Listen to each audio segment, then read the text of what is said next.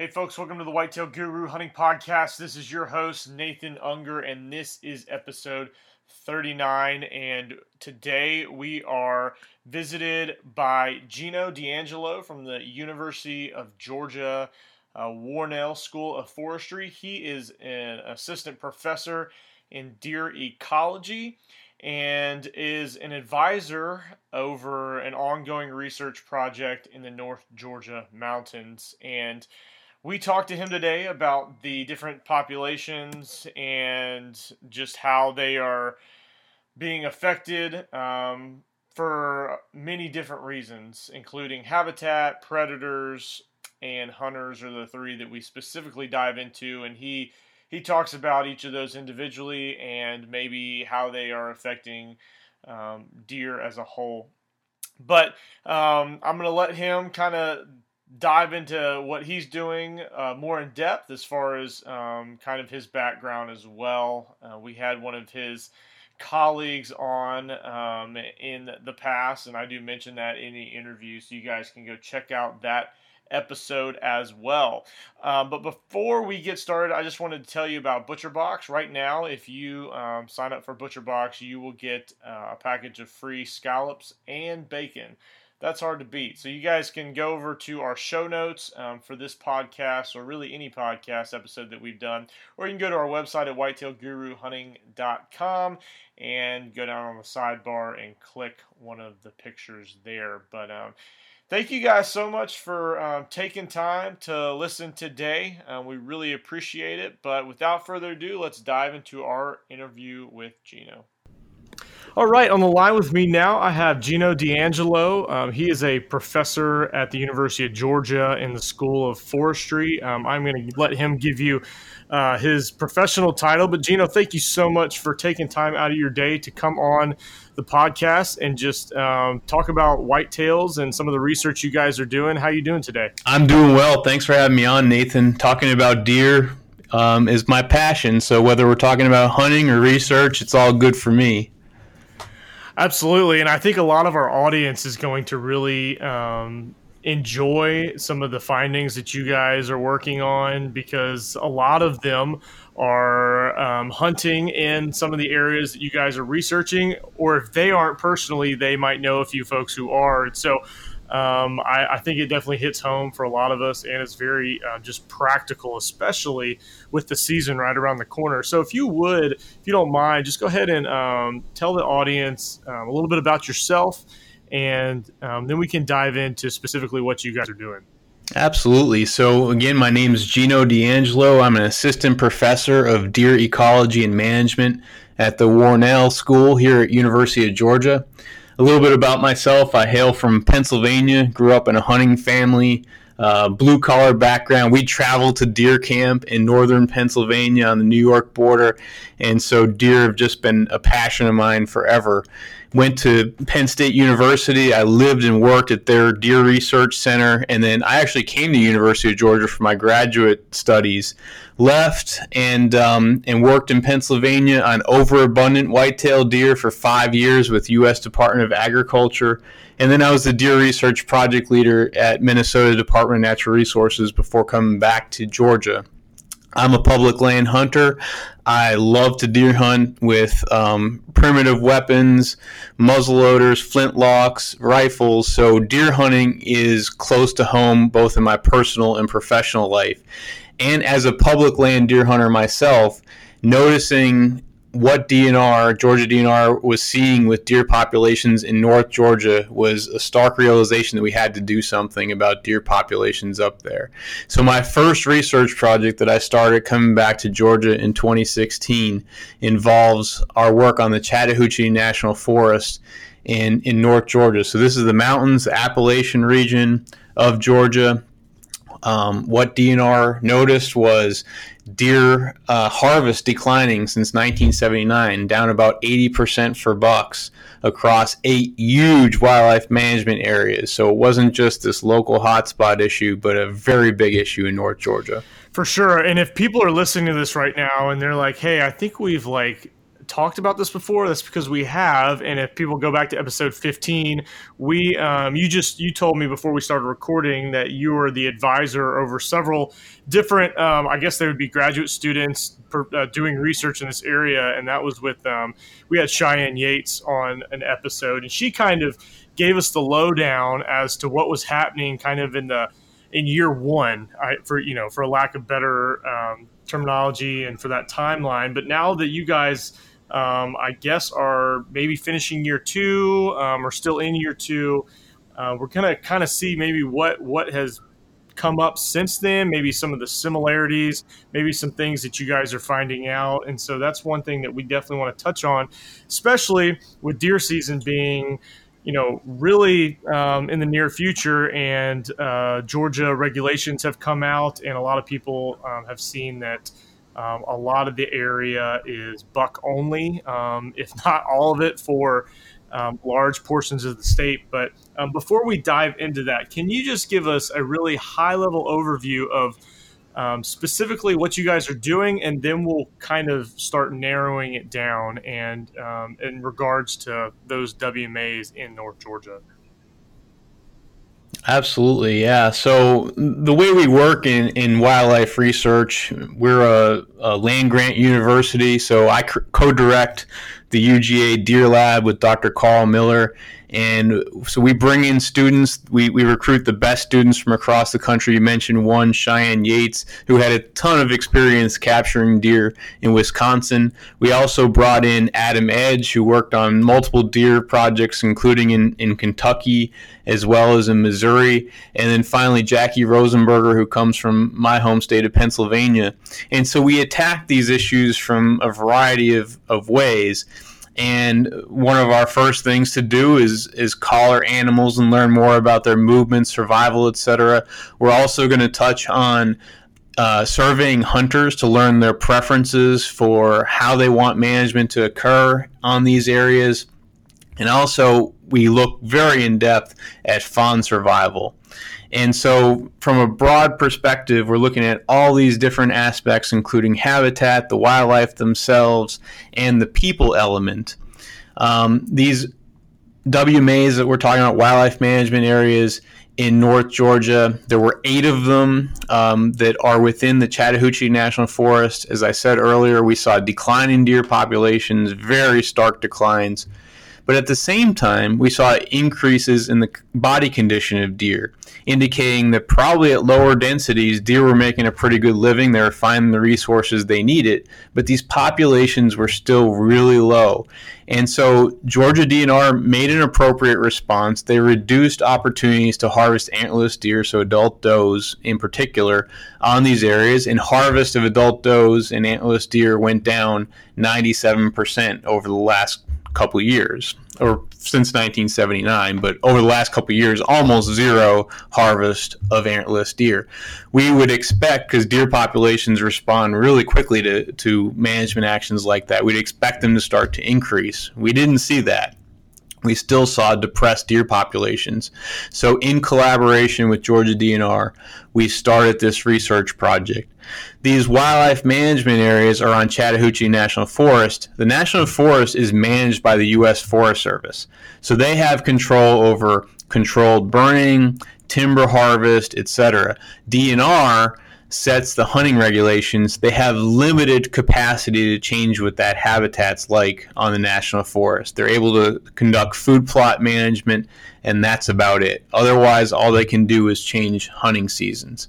So in that context, knowing that deer populations are low, deer are in good condition, but still we're not seeing them respond to reductions in harvest, that points to limitations in recruiting fawns into the population. Why are they not recruited into the population? Well, they die, and we want to learn what sources of mortality are affecting fawns, and so that's where our study comes in. I can tell you how we capture deer, whatever level of detail you want, Nathan. No, that's good. There's a lot to unpack there. So just kind of starting at the beginning, what you said, is there, off the top of your head, do you know what kind of population numbers we're looking at as far as how many deer per square mile? Do you have a guesstimate by chance? Yeah, DNR's got some numbers. We're getting some indications based on harvest as well as our capture. We're talking about very low deer densities, around 5 to 10 deer per square mile. So if you're talking about 5 to 10 deer per square mile, you're talking about only, at most 3 or 4 adult does to help keep that population where it is or grow it. And most adult does are having on average 1.25, 1.5 fawns per year. And so if you put harvest then on top of that, you can see why populations can be slow to grow if you don't have a lot of adult does out there in the landscape, that reproductive part of the population. Right, exactly. That those are some staggering numbers right there. So, how far west across the state are you guys going? Are you all doing east to west as far as WMAs, or is there a divider WMA in North Georgia that you guys are stopping at right now? Does that question make sense? Well, yeah, absolutely. We saw these trends, these reductions in deer harvest indicative of lower populations across all 8 WMAs on Chattahoochee.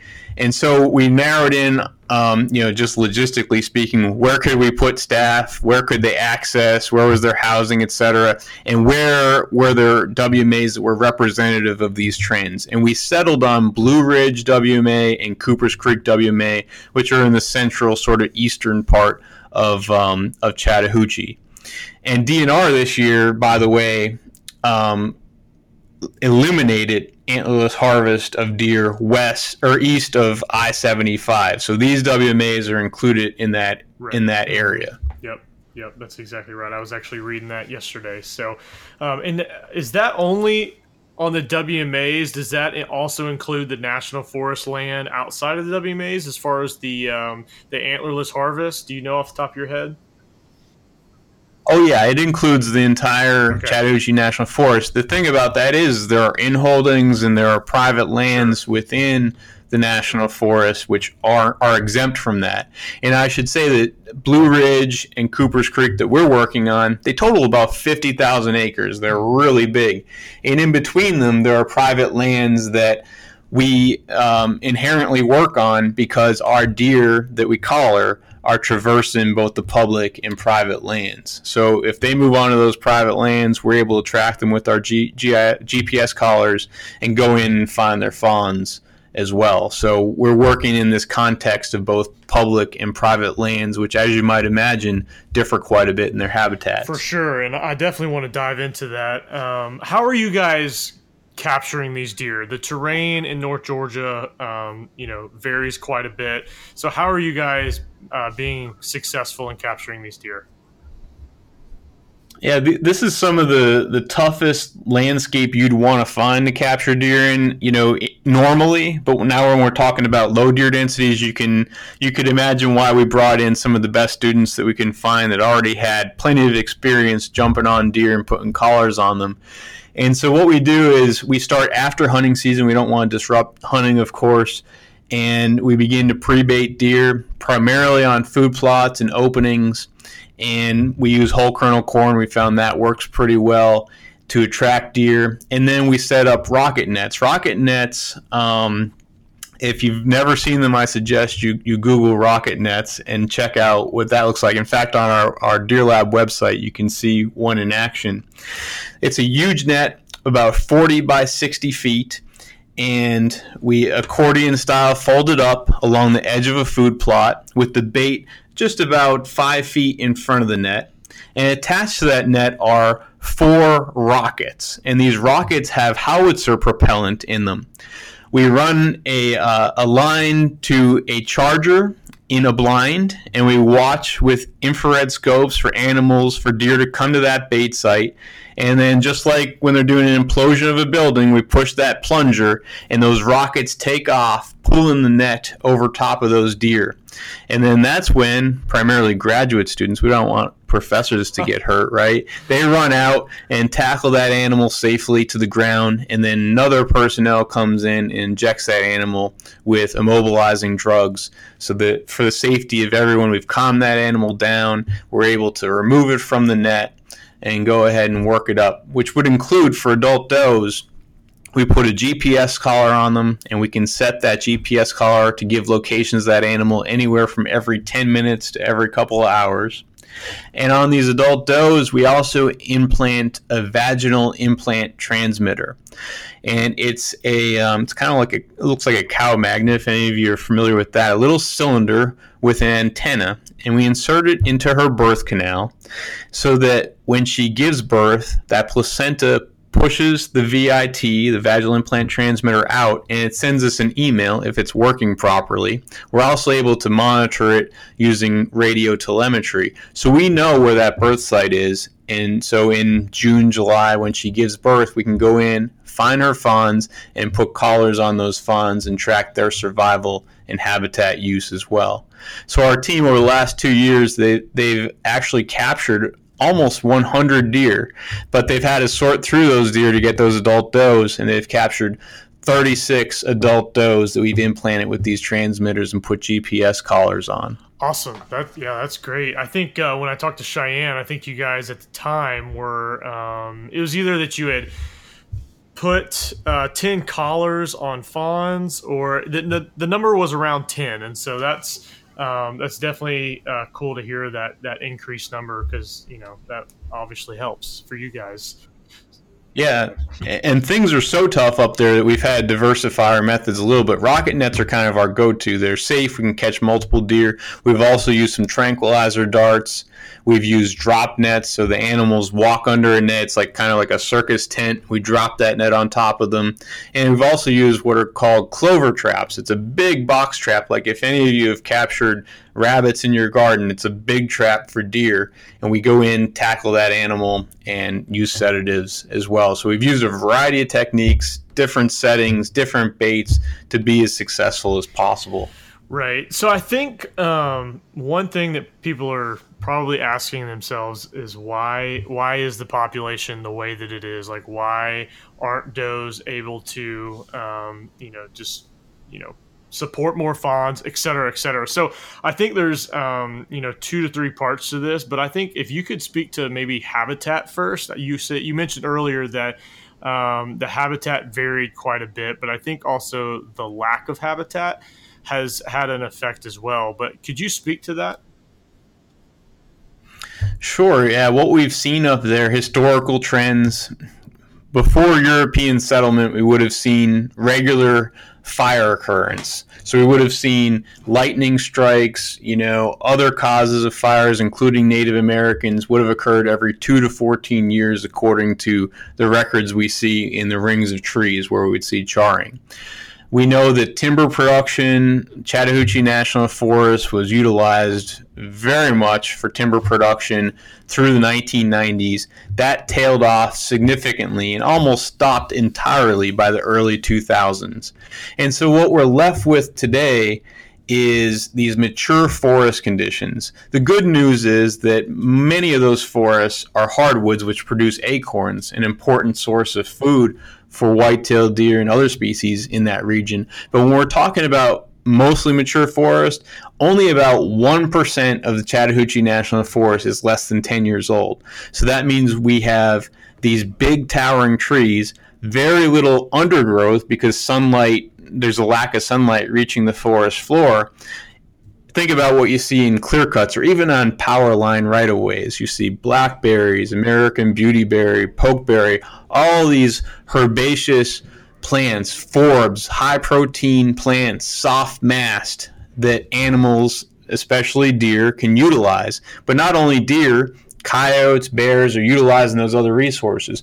So when those resources are limited, you could imagine that there's competition among deer, even with wild turkeys, bears, pigs, to eat those acorns that are remaining. And so we've got mature forest conditions, very little understory, which means poor hiding cover for deer, both adult deer and young deer, poor soft mass, and then this limited drop of acorns, which can be boom or bust from year to year. So we've got these kind of cathedral-like forests that provide little habitat for most animals. Right, exactly, and that has to do. It's a major player in fawn recruitment as well because of predation, and so that was kind of going to be my next factor that I wanted to talk about, because I remember that back in April you spoke at the QDMA Whitetail weekend, and predation was a good chunk of your presentation. So can you kind of talk about predation in North Georgia, Southern Appalachians in general, and how that is also affecting some of y'all's research as well?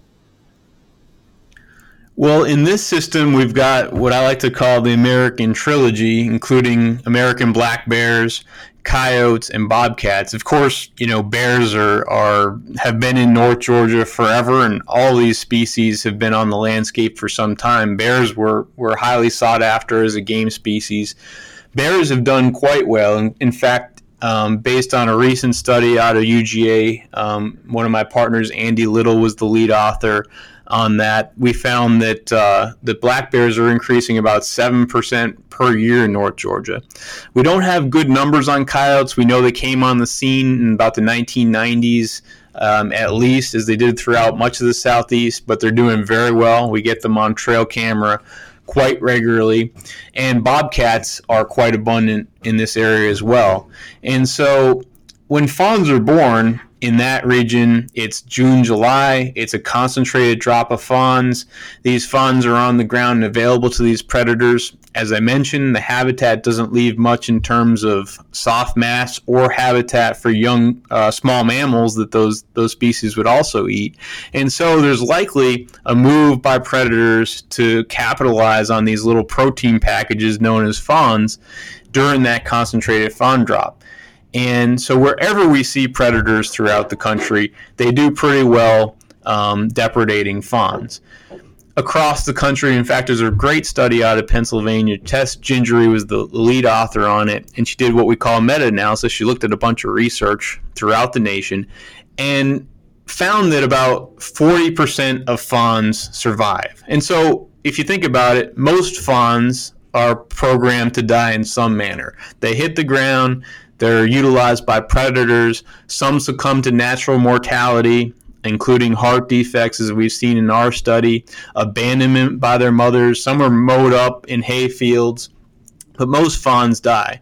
So about 40% across the country. Of those mortalities, though, predation is the greatest cause of mortality, not just in North Georgia, but in most studies.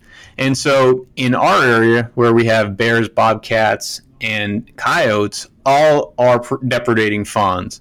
During our first year of the study, so how do we study this, by the way, Nathan? We put collars on fawns, as I said. We've got VITs in mom. We go in and find those fawns. We opportunistically look for fawns. So we go out scanning at night with infrared scopes, look for them, get collars on them, and study their survival. So we track them, go in. When we hear a mortality signal, we go in and investigate that mortality.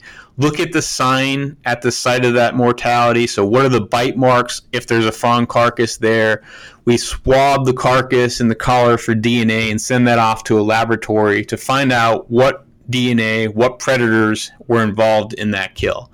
And so what we see is, in our study, I mentioned that meta-analysis from across the country looked at about 40% predation, or 40% survival. In our study area, across the last 2 years, we're looking at about 24% survival. So 24% versus 40% in most of the country. That's a good indication that we're not recruiting as many fawns as a lot of populations. As far as predation goes, about 80% of the fawns that died the first year were caused by predators. And during this year, so far, we've seen about 60% of fawns that have died were caused by predation. We're seeing coyotes, bears, and bobcats all killing fawns, but coyotes and bears are kind of at the top of the list right now. We're still waiting on some of our laboratory results back, but that's our preliminary findings, is that predation is about on the scale of other studies, but overall survival is lower than we see in most populations. Yeah, that's crazy. So are you guys finding, and I don't know if there's a way to tell this, but with bears, are they, because typically from the people that I've talked to, bears are more opportunistic, but are you guys finding that now, just with all these trends, are bears seeking out some of these fawns a little bit more now, or is there a way to really know that? Well, it's tough for us to know that. We don't have bears collared in this area. But what I can tell you, and I talked a little bit about this at the Whitetail weekend, in study areas where we can watch bears and their hunting techniques, it's not that they stumble upon fawns or caribou calves or elk calves or moose calves. They actively hunt for them. And I'm not trying to vilify them. I mean, they're a predator. That's what they do. They're out looking for food. But once they get an indication that fawns are on the ground, how do they know that? Well, a birth causes a lot of fluid to be, exerted into the environment. They smell that. They can track up these fawns, and they're able to find them. And it's not that they stumble upon them. They're likely looking for them. And so the good news for fawns is that they're pretty precocious, meaning that at about 10 days of life, they can run like the dickens and they can avoid most predators. But when you get poor habitat, packs of coyotes, things of that nature, we can still see predation up to 30 or 90 days. And so some of those factors come in as well. But bears are definitely taking their fair share in North Georgia. But also the other predators are quite responsible as well. So it's no different than we see throughout the country. Predators are doing what they do. It's just that the fawns in this system might be at a disadvantage relative to habitat. Right, and this is a shot in the dark, but because you brought it up, you mentioned caribou calves and bears hunting those calves. That was a project that, would you be able to talk about that? Because that was also something you talked about at the Whitetail weekend that I found interesting, but is there a way that you might be able to tell the listeners as well? Yeah, so I mean, in some of these studies, like caribou in Newfoundland, we saw a drastic decline. So in Newfoundland, they had about something along the lines, I can't remember off the top of my head, 100,000 caribou in the 1990s. So, essentially an island with pretty good counts from aerial counts, 100,000 in the 1990s. Fast forward to today, we're talking about somewhere in the 25 to 30,000 range. So a drastic decline, similar to what we're talking about in North Georgia relative to whitetail deer. And so researchers have studied these caribou intensely. And for those of you that don't know what a caribou is, think reindeer, same species. Often referred to as reindeer. So big animals. We're talking about cows that are, 600 pounds in some instances. So big old cows, big old calves, but out on open tundra usually. And black bears and coyotes are pretty prolific on Newfoundland, but found at low densities. But they have open terrain to hunt on. And what they found, these researchers in Newfoundland, was that more than 50% of calves die, so kind of similar to whitetail deer, and predation accounts for about 90% of the deaths. They did a study with bear behavior, and forgive me if I can't remember the details, but what they found, they tracked several dozen bears, and almost like 90% of the bears moved their locations to the calving grounds when calves started to hit the ground. They became visitors to calving grounds. And the boars were more likely to capitalize on those calving grounds. They probably pushed other bears off. And they spent something like two to four times the amount of time on those calving grounds versus other areas. So pretty indicative that they were going to eat those calves. And caribou are a little bit different because they go to a more concentrated area to have calves versus whitetail deer, where that doe isolates herself from other deer to have those fawns in seclusion. So that's another advantage of whitetails. They're not just in this one area like a cafeteria where bears can come and find them. They have to search across the landscape. But we've seen these bears be active predators, and this caribou study is a good example of that. Yeah, that's exactly right. And I know I put you on the spot, but I do remember you. I do remember. Hopefully, I was accurate there. I hope. Well, and people get the idea that those bears showed up at that specific time of year. But I found that super interesting when you talked about it, and to some extent, the same idea is applying. Like you said, our whitetails aren't out on the tundra and they're not in herds of, hundreds of thousands, but the bears are still clearly seeking them out from what you guys are from what we understand. So talk about coyotes. So how are coyotes playing a role in this? I know in previous podcasts, we've talked about how, if you're in your deer stand, you shoot a coyote, you're not really doing much. These transient coyotes are going to come back in and fill those voids. But what are you guys finding? Well, we're not collaring coyotes here, but some of my colleagues study coyotes really intensely. And what we see is the term that we use is coyotes are ubiquitous. They're found everywhere, and they're at pretty high densities. In fact, I've got a study right now in South Carolina, along with South Carolina DNR and the U.S. Forest Service. My graduate student is looking at coyote abundance across South Carolina, and DNR is looking to adjust deer regulations relative to coyote abundance. So that's just an indication of how important coyotes are. We see that since coyotes kind of came on the scene, we're seeing lower survival rates for fawns, and coyotes can be the biggest player in terms of fawn survival. Right now, like I said, our results are kind of preliminary. It looks like bears and coyotes are kind of sharing the upper echelons of predation on fawns in our area. But the good news with coyotes versus, say, gray wolves or red wolves that we had across the southeast in earlier times is the coyotes, by and large, don't kill adult deer. They certainly kill some.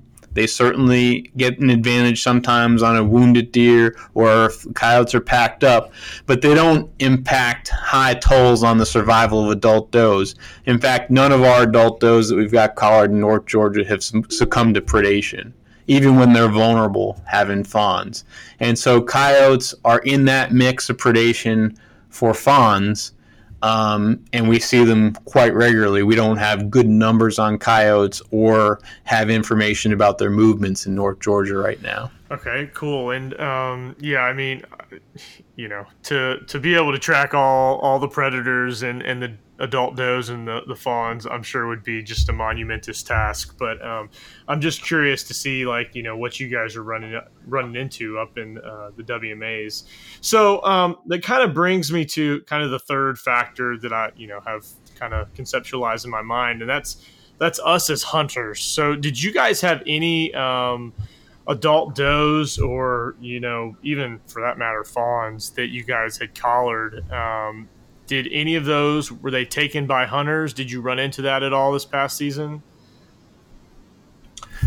We only had one instance of a harvest of one of our adult does, and the thing of it is that opportunities for does were significantly reduced even before our study started because of the trends in deer populations. But an archer last year on Blue Ridge took one of our does, and he called my office phone because there's a number on the collar, explained to me, his harvest, and we sent him a package. He sent the collar back and was extremely cooperative.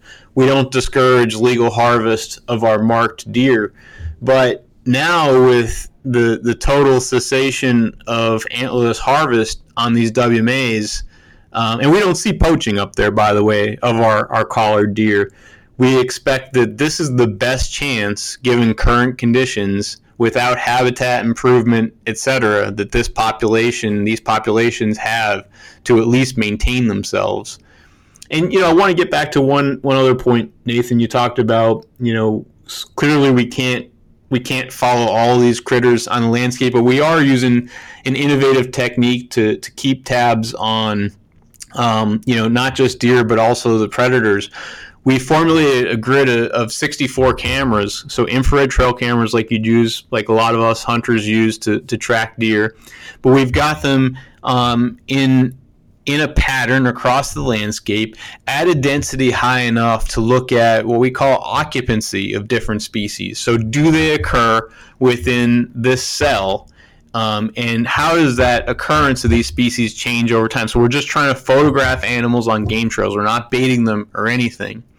And so we're able to collect photographs of deer, coyotes, bears, feral pigs. And we're also looking at the amount of mast or acorns in those cells to see how, if cells have greater amounts of acorns across the fall, do we see more bears, say, and feral pigs in those camera cells, and are they pushing deer, displacing deer from those preferred feeding sites?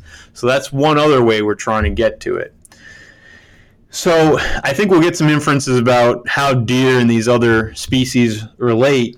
In terms of coyote management, study after study has shown, including it in South Carolina, intensive coyote removal. There are so many across the landscape that those transients or adjacent individuals just fill in the holes and still, command territories, and they're able to eat deer fawns just the same. So shooting a coyote here and there probably is not going to be effective. Right, and that's what I figured.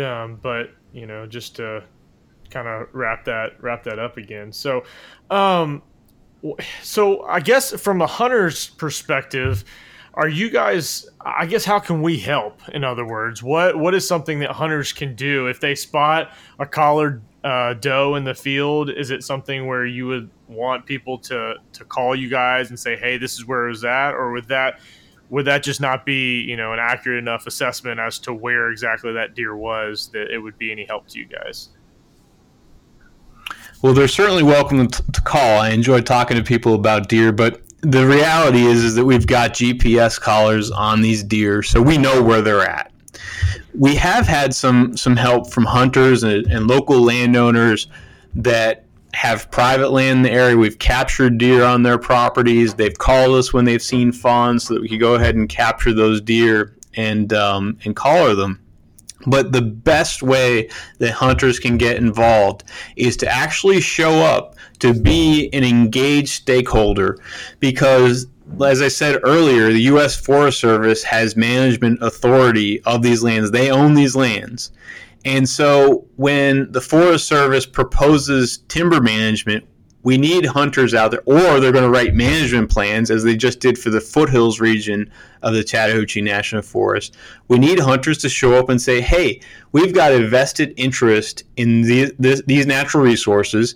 Timber harvest would certainly help these populations by putting more early successional, so young growth habitat on the landscape. But what happens, and I'm going to generalize here, and I've been to these meetings to listen, to speak up, when the Forest Service or even DNR has a meeting about management of these lands or these populations, hunters don't come out in mass.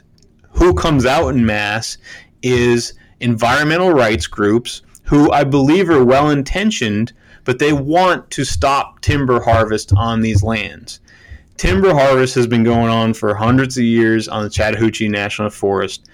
And before that, Native Americans, natural events, fire opened up these canopies and allowed some growth on the ground. But each time the Forest Service proposes timber harvest, it gets shut down and minimized, sometimes totally stopped, because of environmental rights groups complaining about forests being cut. Active management of forests is an important part of wildlife conservation. We concentrate on wildlife, habitats, and the people component of these systems. And the habitat piece is really suffering here.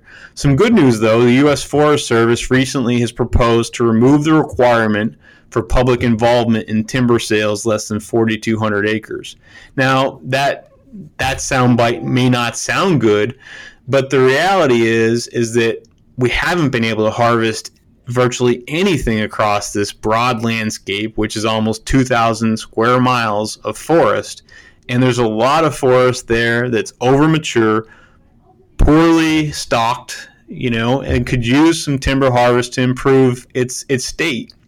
And so hopefully the Forest Service will be able to cut some trees. But when they have an event, when they have a meeting, when they're asking for public discourse, hunters should get engaged. Yep, you're exactly right. Do you know where people can go to find out more about these meetings? Is it the Forest Service that is releasing the information to these, the DNR? Who is making these meetings available?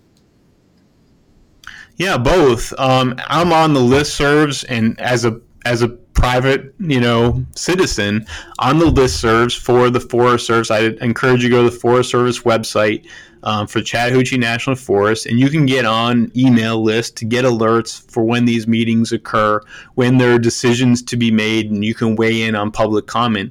Likewise, I'm on a listserv for Georgia DNR, and so I get updates about changes even in shooting ranges or habitat action or changes in regulations.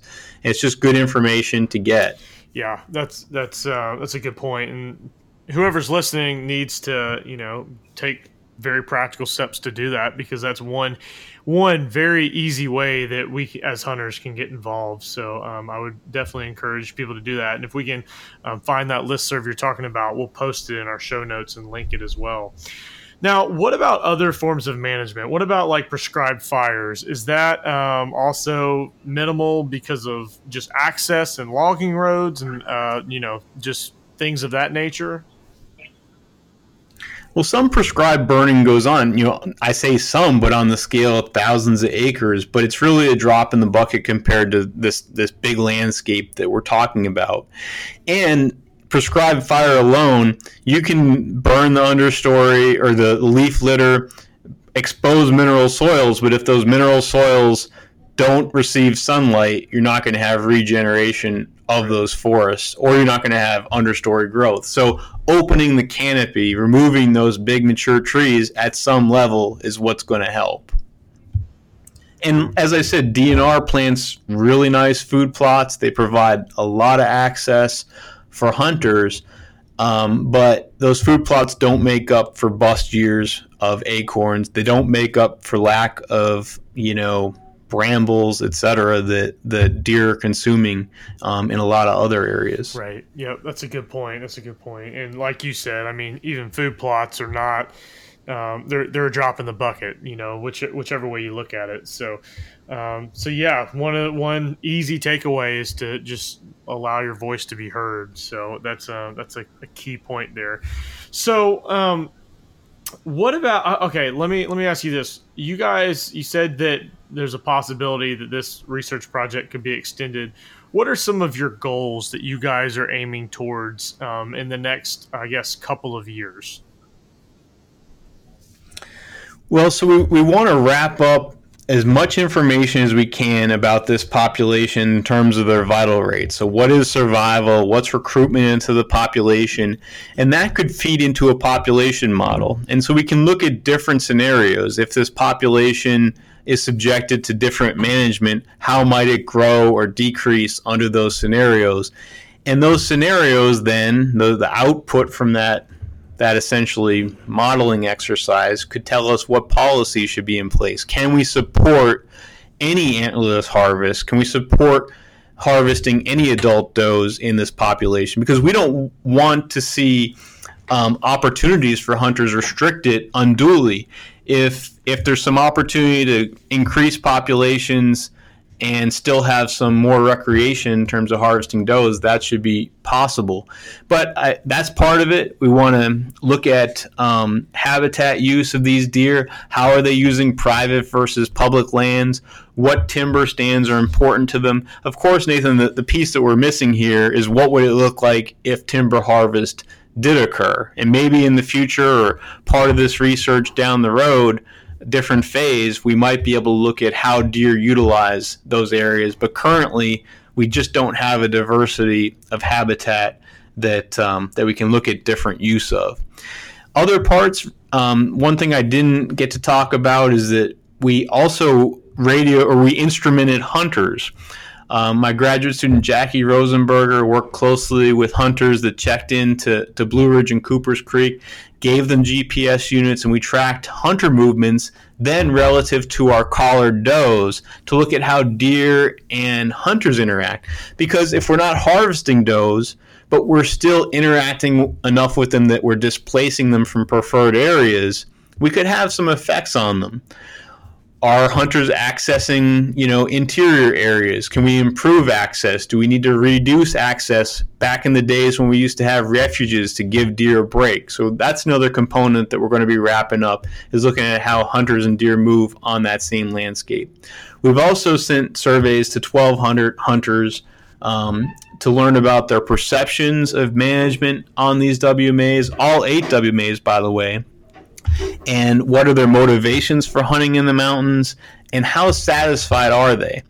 And we do what's called an importance performance analysis. I don't want to get too jargony here, but essentially, what's important to hunters, and how well is DNR doing to deliver those management actions that are important to hunters. And in that way, we can look at what are our priorities. Given the current state, given how many hunters we have there, how can we make their experiences as best as possible? Hopefully, habitat management will improve in the future, and then we can compare what we know right now to how deer relate to those new habitat features, how hunter satisfaction, how hunter movements change relative to those different habitat features in the future. And what do I mean by habitat features?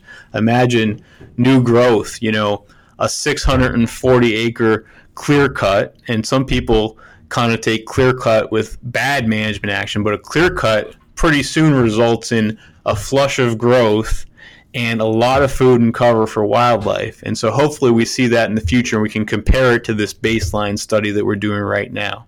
How does fawn survival increase? So where can we drive these populations given different management and different habitat? Yeah, that's good. And so that actually, I want to kind of go back to one thing you mentioned. Did you guys, or you said you're still wrapping it up, were you guys able to see data that showed how hunting pressure related to some of these adult does? We saw a little bit, but we're too preliminary to say right now. Jackie's had quite a load on her. She's analyzed the hunter surveys that we received back, and we appreciate hunters returning those surveys to us. We found what was important, how we might improve management for them, but she's going to continue her hunter movements piece this fall. So I encourage hunters on those WMAs, in particular Blue Ridge and Cooper's Creek, to work with Jackie and allow us to give you a GPS unit. What we see is that hunters do travel from the roads. You could imagine that, as with other studies of this sort, hunters don't go many, many miles from the road by and large. But there are areas that receive more pressure than others, but it's too preliminary now to say. Sure, yeah, I imagine so. So, but that's a neat feature. I'd be curious when when you guys are able to summarize all that, what that'll be like, because all hunters want to see how hunting pressure is dictated by just the number of hunters, but also the frequency of hunters entering into the same space. So, and what gates are open, what habitats there, are hunters concentrating around food plots? As a hunter, I'm interested in some of that information too. Where can I find those pockets where nobody else is hunting? Yeah, you're exactly right. I have pretty much one more question before we start wrapping things up. Are you guys looking at, so at this point, you guys have basically yearling, correct me if I'm wrong, you guys have some yearlings that are collared from last year, and you will have some fawns that will be collared this year if they haven't already been collared. Are you guys looking at those differently in any way, or are you kind of still lumping them together since they are within the first year and a half or so of their life? Yeah, you've identified a pocket in our research, in any research project. These collars that we use on fawns, they're expandable collars, and we are lucky to get them to 12 months of age. So, part of the reason we don't have a lot of yearlings on the landscape is because we had such high mortality of our fawns last year.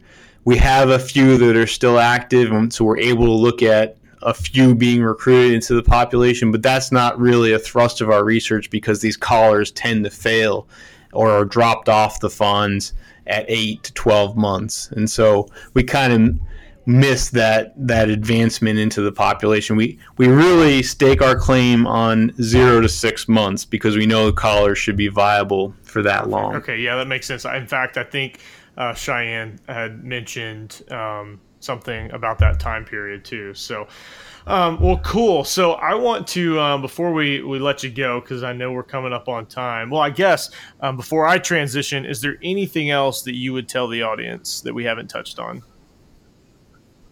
I appreciate you bringing this to light, Nathan. I mean, I know I can, and some of my students say that I rant a little bit, and I do because I'm just so excited about this research, and I feel like we as hunters really need to step up, and me as a public land hunter and a deer researcher really thinks that we need to be in the limelight as hunters and say, hey, this is an important conservation matter that we're talking about.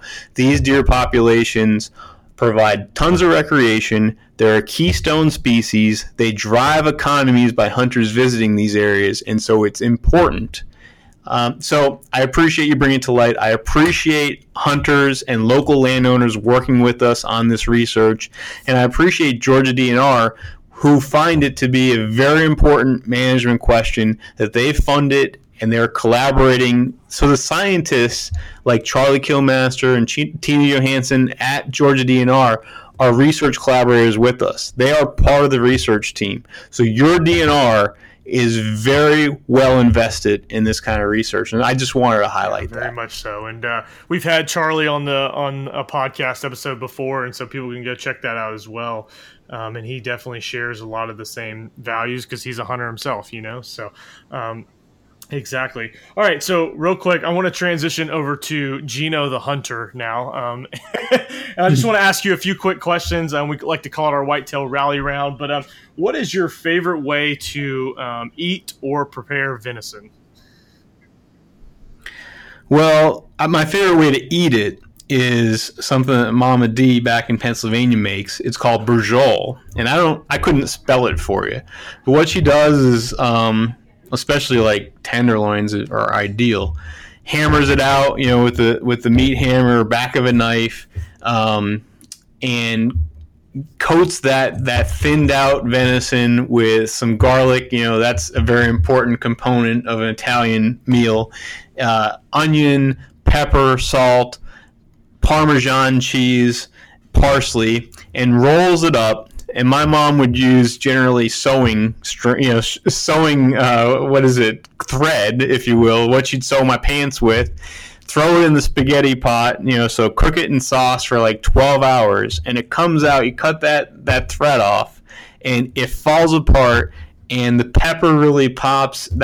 I just still love it that way. I can't really replicate it, but I try. Really good.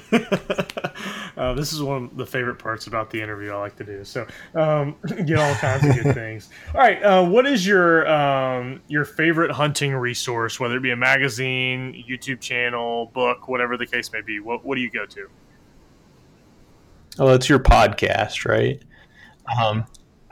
Okay, thanks. I appreciate that. I don't want to, be the crusty old hunter, but I like to interact with other hunters. In fact, I'll be at a traditional archery event this weekend. I like to learn from other hunters. I learned a ton from my dad, my brother, my uncles, and I try to learn from people, hunt in different scenarios, force myself to go out with people that I can learn from. Beyond that, my daughter would tell you that Daddy really does enjoy YouTube. I've been watching a bit because I've taken up. I started with traditional archery as a kid. Now I've returned to it, and so I'm trying to figure out, what's the best way to learn how to shoot in that manner. So I utilize YouTube because seeing is believing, and I like publications. My favorite publications being both online resources and quality whitetails from the Quality Deer Management Association. There you go. That's a good one, for sure. All right, and then last but not least, what is a bucket list hunt that you would like to go on?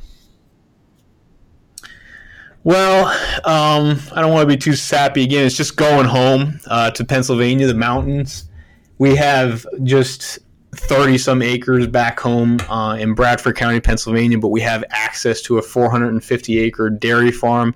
I don't get to go back much, but if I could spend, 2 weeks hunting back there with everybody again, that would be ideal. That's cool. Well, very cool. Well, Gino, thank you so much for taking time out of your afternoon to come on here and just tell us all about the research that you guys are doing. If people want to learn more, either about you or about Warnell School of Forestry, where can they go? Yeah, they should definitely go to ugadeerresearch.org. You can just Google UGA Deer Lab, and you can find out more about us. We're always looking for new students here at the Warnell School. Our wildlife major is the biggest of the school, even though it's a forestry and natural resources school. Wildlife is a big component, and we need people with interest like ours that want to promote conservation, in particular consumptive uses, wildlife management. And so, anyhow, I could go on about Warnell forever. It's very close to my heart, but we've got a great program here. So ugadeerresearch.org, and check us out. Sounds good. Well, I appreciate it, Gino. Thank you so much for coming on. Thanks for having me. All right, folks, another episode in the books, and that is number 39. We are one more closer to 40. Hey, look at that. So hope you guys are doing well. Hope you enjoyed that. If you find it interesting or helpful, please share it with your friends. I know several people who hunt in the region that they're studying, and I myself am going to hunt that area this year, and so I'm definitely kind of looking forward to being boots on the ground, more or less. So but you guys definitely take time to share that with your friends. We'd really appreciate it. Also, if you haven't yet left us a rating or a review on iTunes or Stitcher, we'd really appreciate that. That really helps us out a lot. And, of course, head over to our social media. We just recently posted a gear review on YouTube. You can also follow us on Facebook and Instagram at Whitetail Guru Hunting. So hope you guys are gearing up for the season. Good luck and good hunting.